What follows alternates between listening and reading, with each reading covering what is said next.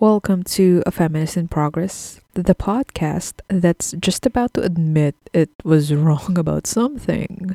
I'm your host, Prize, and today we're talking about She Said, the 2022 feature film adaptation of the book by New York Times journalists Megan Twohey and Jodi Kantor, and how I, in a way, was wrong about it potentially being a poor adaptation of the book or an insensitive telling of real life events. Hey, I can be wrong, and that's pretty much on brand when it comes to what this podcast is about. Anyway, let's get into the episode.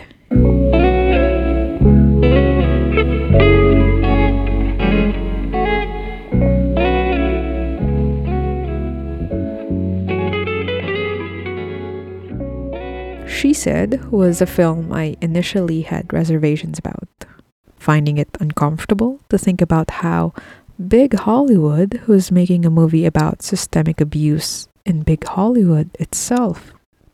But then I watched the variety actors and actors dialogue between actresses Margot Robbie and Carey Mulligan, the latter of whom stars in the film as one of the journalists who took on the investigative journalistic task of exposing the decades worth of abuse by Harvey Weinstein.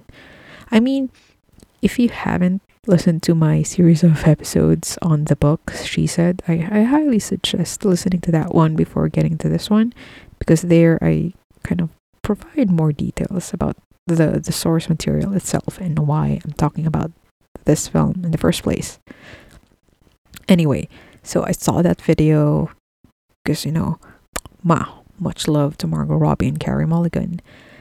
And they were talking about the film quite positively, so out of curiosity, I checked to see the film's critical reception, and it seems to have been taken positively both by critics and audiences. In fact, Shirley Lee's review of the film for The Atlantic encapsulates much of my own feelings about the film. In it, Lee writes, and I quote, "She Said is not self-congratulatory. It's a reminder that empathy can require immense effort, and that, even then, such effort might not lead to a certain success." End quote. The film opens with a young woman coming across a film shoot and being in awe of the craft. She is invited to join the crew. Then the film cuts hard to her running in tears. Immediately, we are shown that this film deals with sensitive subject matter without having to use exposition. This woman later turns out to be Laura Madden, one of the brave women who came out publicly to expose Harvey Weinstein's abuse.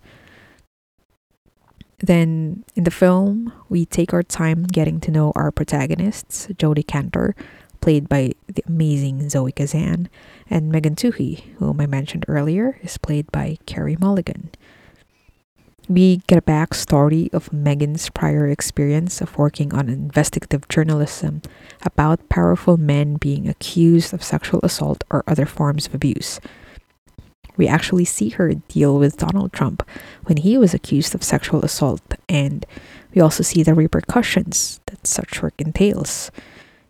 Whether it's a source being threatened and harassed, literally receiving shit in the mail, and even Megan herself receiving death threats and vitriol. Then there's also the fact that even when the accusations were made public, even when Megan Twohey did her job, Trump still went on to win the US presidency. We also have a glimpse of Jodi Kantor's life as a mother to two daughters. We follow her as she participates in a meeting where the idea of investigating sexism in Hollywood is brought up, and we stay with her as she begins the initial steps that led to the doors that was the Harvey Weinstein investigation. The film also does a good job of bringing up the experience of postpartum depression when we see Megan go through that after she gives birth to her first child. In a scene between the two characters, as Jodi gets in touch with Megan to work on the investigation on Harvey Weinstein, there's an unspoken understanding between the two. Jodi tells Megan, quote, It's the toughest part, I think. With my first daughter, I had postpartum depression. Everyone's excited, and it's just like you're not there. And the experience is again touched on when Megan gets back to work, and another colleague, Rebecca, asks her if she's okay. Megan admits it's been difficult. Rebecca then asks, will working help? To which Megan answers in the affirmative. It's in scenes like this where Carey Mulligan's powerful performance comes through. Her portrayal of Megan Toohey is one of coolness and fierceness. Zoe Kazan, for her part, portrays Jodie Cantor as gentle but persistent. So the two characters are portrayed in such a way that personalities and not really temperaments, personalities or just the way they carry themselves differ, but they're not pitted against each other. It's a film pretty much about two women helping each other as they do their work in order to help other people. It always stands out to me what Megan Toohey says to sources or survivors or whoever, that by telling the story, it won't change what happened to them, but it can hopefully stop something similar from happening to other people. The film's 2-hour run takes its time telling the women's stories. And by this, I just don't mean the protagonist, but the stories of the women that Cantor and Toohey interview and talk with. So the sources. So we take our time telling these women's stories through scenes of them disclosing to the journalists their experiences of Weinstein's abuse. And film being a language that is very visual, we get some intercut flashbacks in order to build a richer image without ever being gratuitous. And I think the film does a good job with this. So the screenplay deals with explicit verbal description, but it never forced you to sit there and literally watch someone be raped. Instead, you listen to the women. So when someone vividly describes being in the shower and crying in the shower in the hotel room, you get an image of a bathroom and you can hear the shower running. So your mind does the work for you. It forces you to be empathetic by really putting you in the situation without detaching yourself just by watching the thing happen to someone. And something powerful also happens when at some point in the film actually uses the audio from the wiretapping or the police wire recording of Weinstein admitting that he groped model Ambra Batillana Gutierrez, and visually we just see a hallway in a hotel, but the audio is the actual audio recording of that one, and I just found that powerful. And the film does that, where we, the audience, listen to the women, the once promising young women who were not protected by a system that was designed to instead protect the interests of the powerful people who abused them, from the abuser himself to the enablers. And these accounts, they don't hold back. The vivid verbal description delivered by the actresses portraying the women victim survivors, they were just as vivid as they were in the books. The performances of each of the actresses who portrayed these real-life survivors are actually all worth giving praise. Not a weak performance in all of those. Each actress showed strength in vulnerability and courage in sharing. The focus was less on the high-profile actresses who came forward with their stories of abuse at the hands of Weinstein, and it was more focused on these women who worked with Weinstein, worked for, if we were to highlight the power imbalance it abused there. But these women didn't have the social cachet to fight back against him.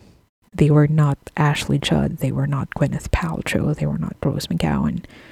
No, these were real women who just wanted to work in the film industry but had their careers ruined because they decided to fight back or they wanted to bring someone to justice.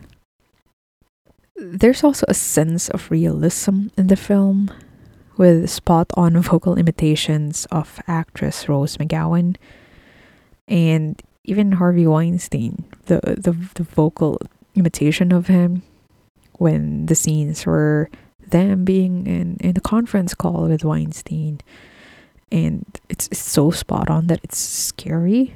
And yeah, that one, oof. And part of what also contributes a sense of realism to the film, and I'll admit sometimes it kind of like took me away from being immersed in the film, was having a cameo from Ashley Judd playing herself. There was also a voiceover from Lauren O'Connor, who is actually in the book She Said, who read an excerpt from the memo that she filed, which was a long, detailed complaint about Weinstein's behavior. I don't think she was a victim herself, but she was someone who quit after being in such a toxic environment. And as I mentioned earlier, the film also used the actual audio from when Ambra Batillana Gutierrez, another survivor of Weinstein's abuse, worked with the NYPD to get Weinstein on tape to admit to groping her the night before. And this is also something I talked about in my series of episodes for the book Catch and Kill by Ronan Farrow. Also check that out. The film is a journey of getting these women to trust the journalists enough to tell their stories, getting evidence that would corroborate the accusations, the difficulty of putting the story together, dealing with Weinstein's bullish behavior, and the power that comes when women come together and look out for one another. The film is by no means perfect. I agree with one review that said something along the lines of there not really being any stakes in the film aside from the New York Times team trying to beat journalist Ronan Farrow to the punch. And the film kind of abruptly ends with the article being published and then just a few kind of like texts of, what happens afterwards. We are told, but we are not shown. While in contrast, actually the book simmers quite a bit with the aftermath, by talking about the Me Too movement itself and, other high profile things that happened as a result of that. This is why I would still recommend the book over the film. As much as I adore Carey Mulligan and Zoe Kazan as actresses, and as much as I applaud the score by Nicholas Britell and the screenplay by Rebecca, I'm about to botch her surname, Linkiewicz, the story written by Toohey and Cantor themselves is much, much richer. It saw the bigger picture and it really just told a fuller story. But, comparing films and books, it's like comparing apples to oranges, whatever medium works for you. Yet, I'd still recommend seeing the film. If anything, it's a reminder that the fight still continues, and that one abuser being exposed in a high-profile publication and getting jail time, these are not enough if we don't continue to bring to justice other abusers and change the systems that enable them. There's still more work to be done, I believe. Even when we find ourselves at that point where there's backlash to the thing that's just begun. And yes, that's a Bo Burnham reference.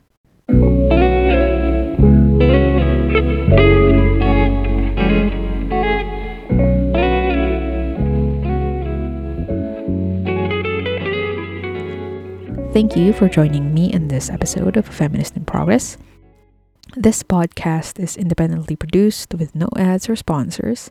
So if you find value in what I do and want to support the show, you can do so by giving a donation via the details that you can see in the episode description. Or you can simply help by word of mouth, sharing links to the episodes, following me on social media at Feminist in Progress Pod. Until next time, be a work in progress.